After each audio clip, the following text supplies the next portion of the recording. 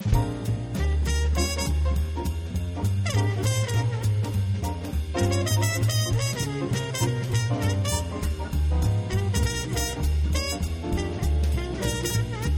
do you feel about one of those 18-wheeler big rigs zipping by you on the highway with no human driver in the cab? Hi, everybody. I'm Bob Bowman, Editor-in-Chief of Supply Chain Brain, and this is the Supply Chain Brain podcast.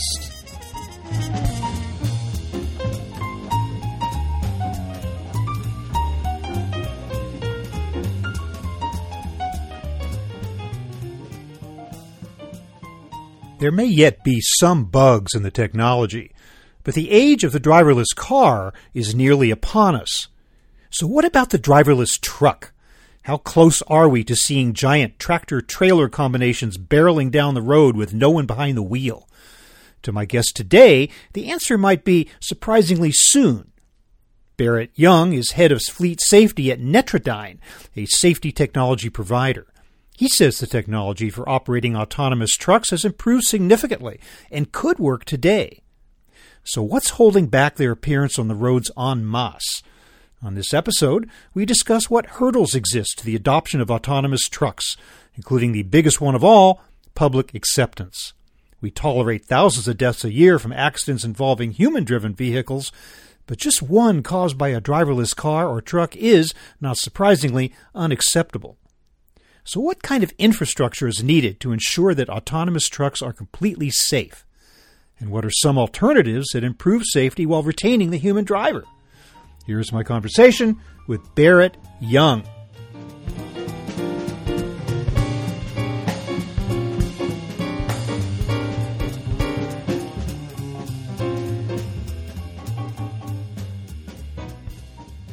Barrett Young, welcome to the show. Hello, thank you. Barrett, what changes do you see right now in the trucking industry that might encourage the development of autonomous trucks? First, there's been significant improvements in the technology that can fuel autonomous trucks.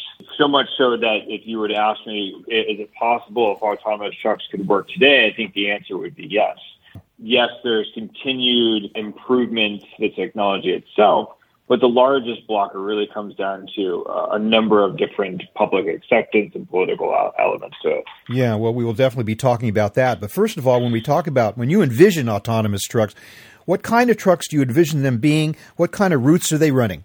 First envision of autonomous trucks, I think most people do, is how we picture big trucks today, moving across our nation's highways, but just with no driver behind the wheel. I think that's part of one of the challenges is that sometimes to make autonomous trucks work in this economy or in this perception, there needs to be a little bit of outside-the-box thinking. So I don't think that the way that we envision is probably how they'll end up being used. You're referencing the 18-wheelers, the big rigs, obviously, the trailer-tractor combinations.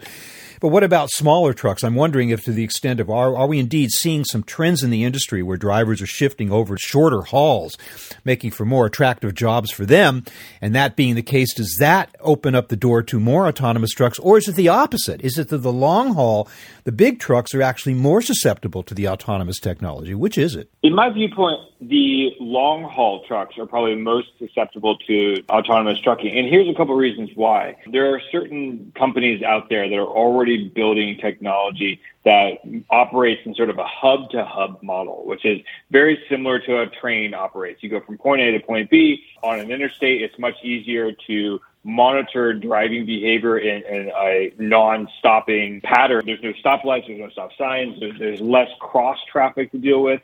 So the autonomy of the truck itself becomes a little bit easier in terms of how the technology operates. And if it can move from a hub point to another hub point, then you have local drivers that will operate in a manual driving format that then delivers it from a regional standpoint for whatever cargo is being moved. So if the local drivers are using smaller vehicles and they're negotiating more complex roads and traffic signs and people, that seems still better suited for the human behind the wheel? Precisely. And I think we're seeing a little bit of that now. Companies like Cruise that have been all in the news about those robo-taxis that are getting bunched up at intersections or running into situations they've not been taught to navigate quite yet. And not to say the technology can't improve and evolve over time where those situations don't become an issue. I think that's just the nature of how technology grows.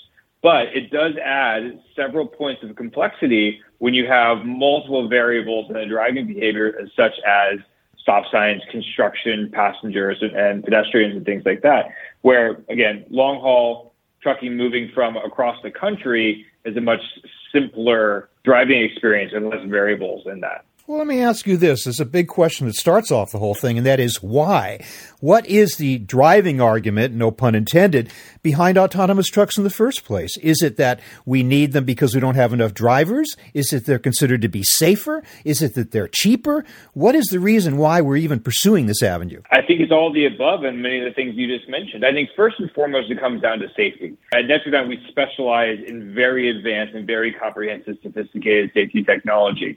And one thing that we have learned, and I think translates directly to autonomous vehicles, is that the technology itself doesn't have room for human error, meaning that it can operate in a binary format, therefore increasing safety on the roads by not having people falling asleep or distracted looking at their phones, or all the other factors that go into human error while we're behind the wheel. So safety is definitely a big one. Another key element is that if we look at hours of service rules, drivers are being forced to stop to take breaks, and as well as they should, because you can't drive 24 hours and not fall asleep. But the efficiency of how HOS rules are being used right now are arguably not the best formatted. And so by having an autonomous truck, there would be less of a need for the truck to need to stop, therefore increasing efficiencies of getting cargo from point A to point B, and probably the cost of doing so as well, and then also getting there faster. HOS, hours of service. In the case, though, of the trucking technology, the autonomous truck technology, there's no margin of error there either. I mean, we've seen over the years big tech developments. The idea is when you come up with something really radical in tech, you put it out there. It's maybe not perfect. It maybe fails a bunch of times, but you develop it over the time and it eventually reaches that point of perfection. We can't do that with trucks. You make mistakes, people die, right? So the margin of error is zero on the technology. Very true. And that's where a lot of this industry needs to evaluate is what's that outside the box thinking. Testing it on test courses or road tracks outside of where all the public operates is certainly one option, which I don't blame them. I have a family as well. If I was going down the interstate and this was a first generation autonomous truck, I'd be lying to say if I wouldn't be a little bit nervous. Now, I understand how the technology works. So the Gen 5, Gen 6, or whatever it may be, I may feel safer down the road because that driver is not distracted looking at their phone or falling asleep or all the other things that could happen.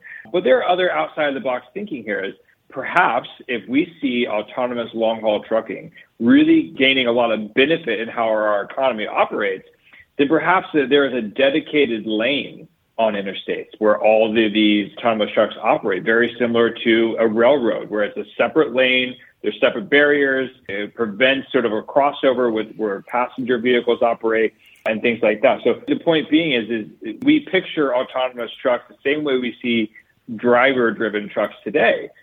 But there may be other alternatives that we can accomplish both, where people feel safe and we're also using a technology to increase the efficiency within the industry. Segregated lane, but to get in and out of that lane, you would still have to interact with other traffic at some point, whether the lane's in the center of the highway or on the ends. Right.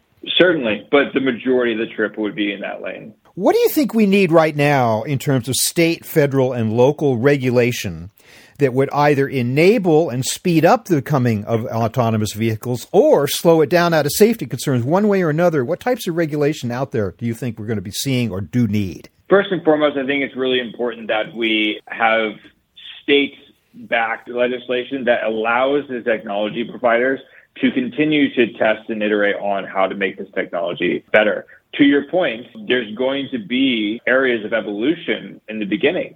But if the state or the government is blocking the use or the development of that technology, then it only prolongs the distance that it takes to create this technology. So I think having state-backed and even federally backed legislation that says, yes, let's go figure out how to make this work is important. Now, obviously, there are other concerns that come along with autonomous trucking, which may be an area we can address as well, which is people don't want to lose their jobs. But I think going back to the point that I made earlier, that if we increase the use of autonomous trucking in long haul, then it also increases the need for regional. So if we do that like a hub-to-hub model, the drivers who used to be on the road for a week or 2 weeks at a time, which is hard. And certainly if they have families at home, I'm sure they miss their families, now have the opportunity to be a driver, but as a regional driver where they have to stay home longer, see their families more often. And going back to the driver shortage point that you made earlier, is that as younger drivers are entering the industry, they're less likely wanting to be on the road for weeks at a time. So this gives them an opportunity to now increase the number of drivers and reduce an issue that we have in the industry while also introducing autonomous technology. Well, we have this thing called the interstate highway system. We have this concept called interstate commerce. Do we need to, at some point, establish some kind of federal regulation that would allow autonomous trucks across the nation, as opposed to having to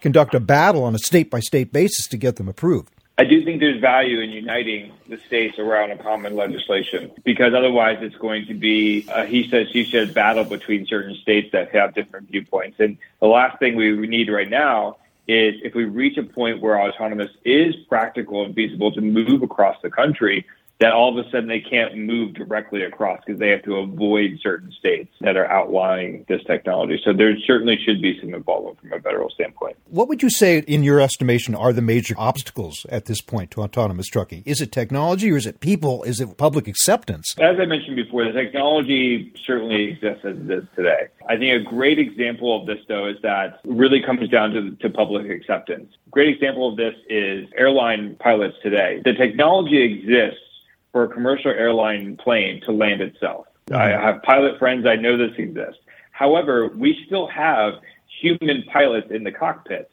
and that's largely to do for two reasons. One is technology is great, but having it back up is always important because there are other human lives on the aircraft versus on a truck where it's one person. The other thing is that I don't know if the public would accept flying on a plane that was then going to be operated completely autonomously. And so I think a very similar story happens when it comes to long-haul trucking, is that the biggest barrier right now is just public acceptance. This is new, and sometimes new can be very scary when they don't feel as there is a control element. And it's a very understandable hesitance. And so it's just going to take time and kind of show proof over that time period that this actually can improve safety, and it is something that we can trust.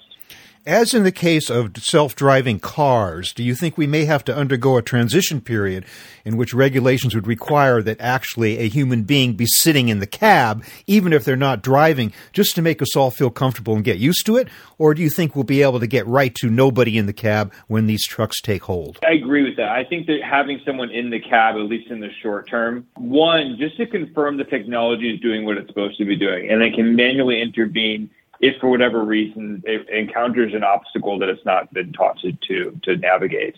But equally as important is it then gives the public a sense of security to say, yes, the truck is operating on its own, but there is someone there to help in case the technology doesn't work the way it should. I think this is a good use case of that, or to prove that case, is going back to the Cruise robo-taxis that we're seeing getting bunched up. The cars themselves can operate as autonomously as they want, but if they enter an intersection where all of a sudden they're getting bunched up, then the human drivers can quickly navigate that so we're not blocking traffic for hours at a time, and just begin to show the public that this technology does work and can work better over time. There are thousands of traffic deaths in this country every year, and they are caused by humans. And we don't like it, and we bemoan it, but there's a level of us that kind of tolerates it just because we kind of think it comes with the territory.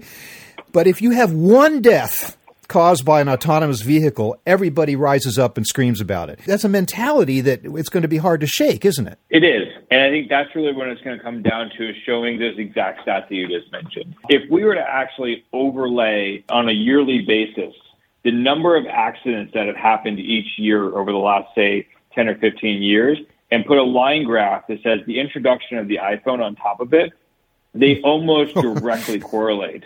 Yeah. But if you look at how iPhone adoption has increased over the last 15 years and an accident rate over the last 15 years, it almost is a direct correlation. But if you were to go to the public and say, by owning an iPhone, you inherently are increasing the chances of an accident, the public's not going to go, oh, well, all of a sudden I have to get rid of my iPhone. But if we can do a much better job as a society and as the institutes that are putting forth the technology around autonomous vehicles and showing them that the rates are actually decreasing, or the probability of an accident using an autonomous vehicle is far less, then it's just going to be an educational process over time. In the case of iPhones, not just correlation, but probably causation, which is the thing we don't want to accept. Right. Okay, so we've seen some setbacks in autonomous cars. I mean, I actually am here in San Francisco that just put a ban, the California DMV actually, just put a ban on cruise cars in San Francisco because they're not considered to be safe. Is that just a momentary setback in a path that's inevitably leading us to autonomous vehicles of one kind or another? I do. I think there's going to be, in any growth maturity model, not everything is linear. I think there's always going to be some ups and downs.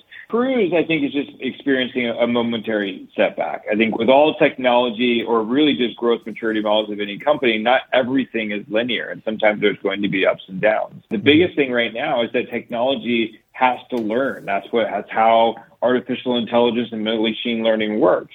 And more likely what happened is that there were just a handful of scenarios on the road that the technology hadn't experienced yet and hadn't already put together a process of how to navigate it. But that's, again, how technology works, is it learns over time. And as it adds more of these scenarios into its learning models, it only becomes smarter and smarter. And it's actually a technology that learns faster than even humans do. So very quickly, I feel confident that not only Cruise, but just the autonomous community in general will have enough experience in the technology learning that it will be able to navigate the scenarios that we do as humans every day. Safety is one of the main, if not the main, arguments for the advance of autonomous trucking. Are there alternatives short of that? In other words, is there new safety technology that can be built into trucker-operated vehicles that will answer some of the safety concerns that arise from human truck driving? 100%.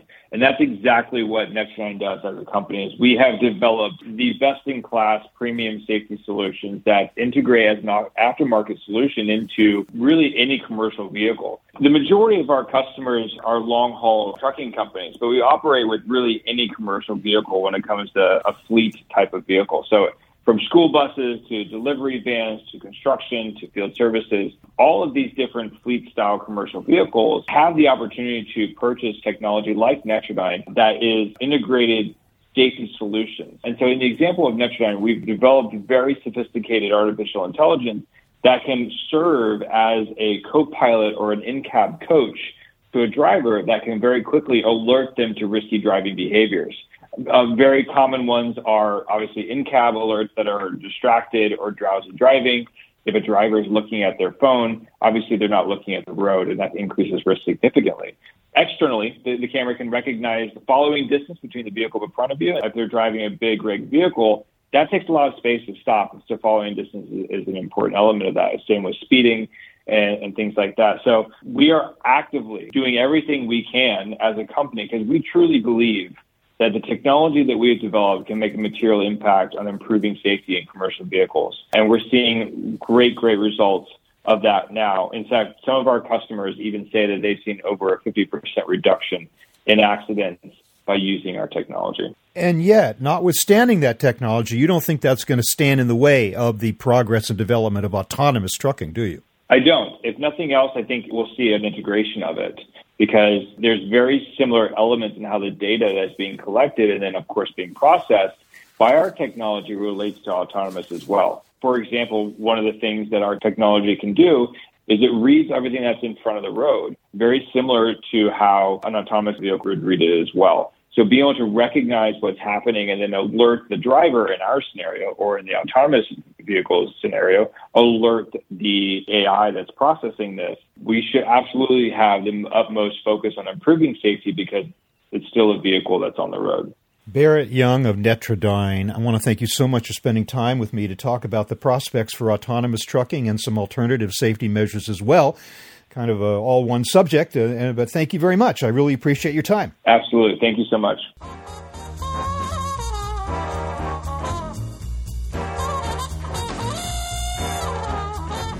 That was my conversation with Barrett Young of Netrodyne, talking about the prospects for autonomous trucks.